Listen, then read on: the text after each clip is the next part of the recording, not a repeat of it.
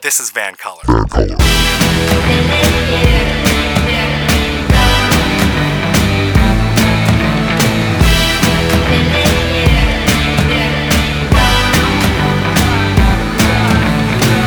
Hey folks, my name is Mo Amir and this is VANCOLOUR, British Columbia's bona fide culture and politics TV talk show right here on Check and Check Plus. Tonight, have the last 2 years had an impact on dating culture? And as getting tested took on a whole new meaning in the dating world, what are the very first things that you should do when it comes to dating if you're single and looking?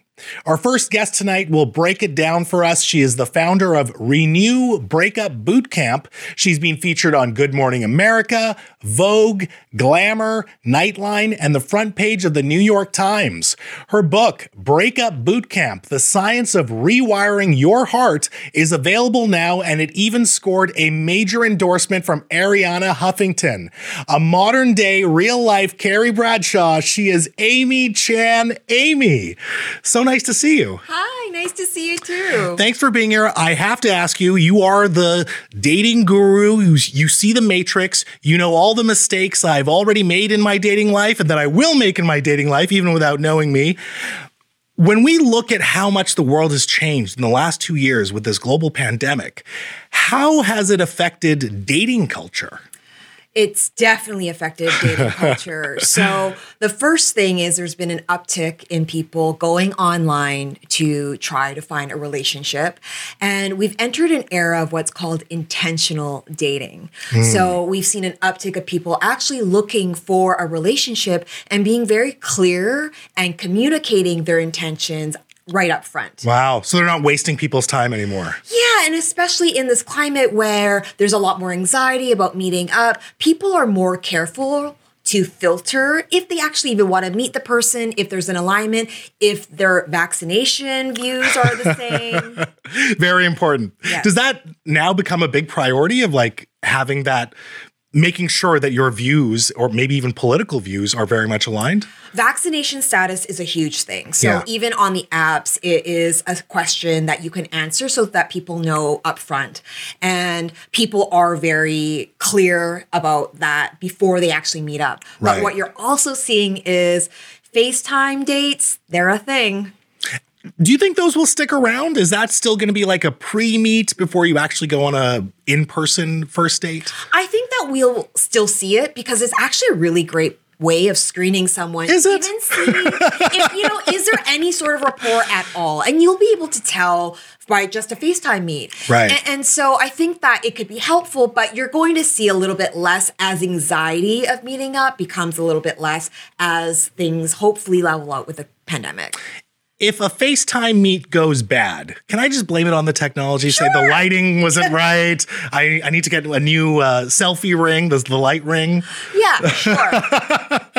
So it's giving me an out. I like that. Okay. So do we think that this trend of perhaps more serious dating will stick around post-pandemic, or will there be a renaissance for hookup culture or more casual dating once things start to relax a little bit? Yeah, the idea was that once people were vaccinated and people were able to go out again, that there's going to be this uptick of people just wanting casual fun. Yeah. But we've actually seen the opposite. Oh. And sometimes what happens is it takes a really big event, and in this case, a pandemic, for people to really stop and reflect on what is it that they actually want. Yeah. And so that's what the pandemic did. It caused people to go inward, look at what are their values, what do they want, and having to go through the pandemic, a lot of them alone, they've realized, like, actually, I don't want to go through that again. I Sure. want a relationship. Yeah. So you've also seen people who have been perpetually single, who've been like, I have all the time in the world. The pandemic hits and like, oh, actually, I don't. I want to actually create a committed relationship. Yeah, fascinating. And that makes so much sense because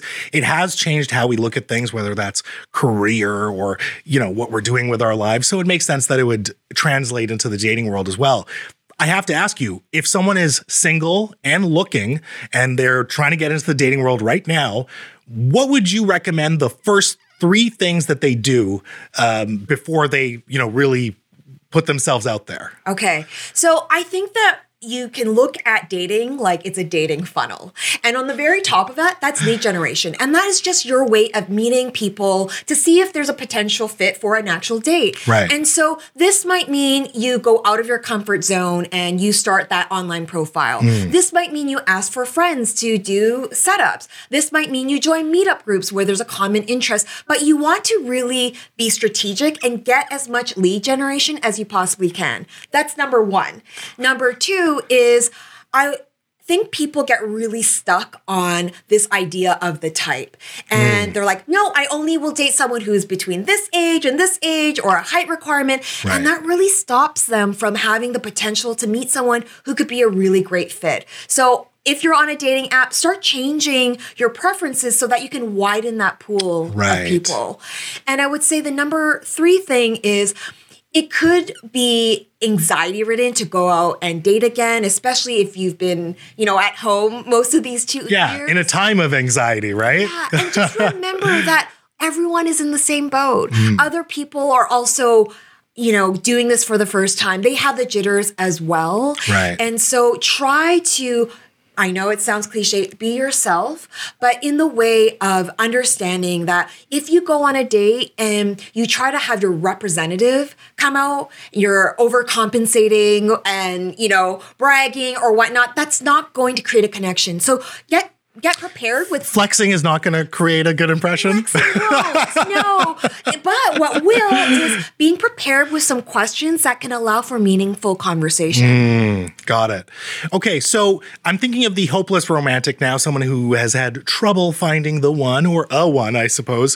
What is preventing people who find themselves perpetually single, perhaps, from finding love? All right. I think there's 2 things. Okay. The number 1 thing is there's this idea of that love is this, you lock eyes with someone and it's this intense feeling. And That's what movies taught me, right, by the way. Right. You're indoctrinated from fairy tales to, movies to television shows, and they're all saying the same thing, that love is intense and it's so exciting, but that's actually not love in reality. And so if you're chasing this high, these ups and downs and intensity, you're going to be disappointed because your expectations aren't realistic. So that's number 1.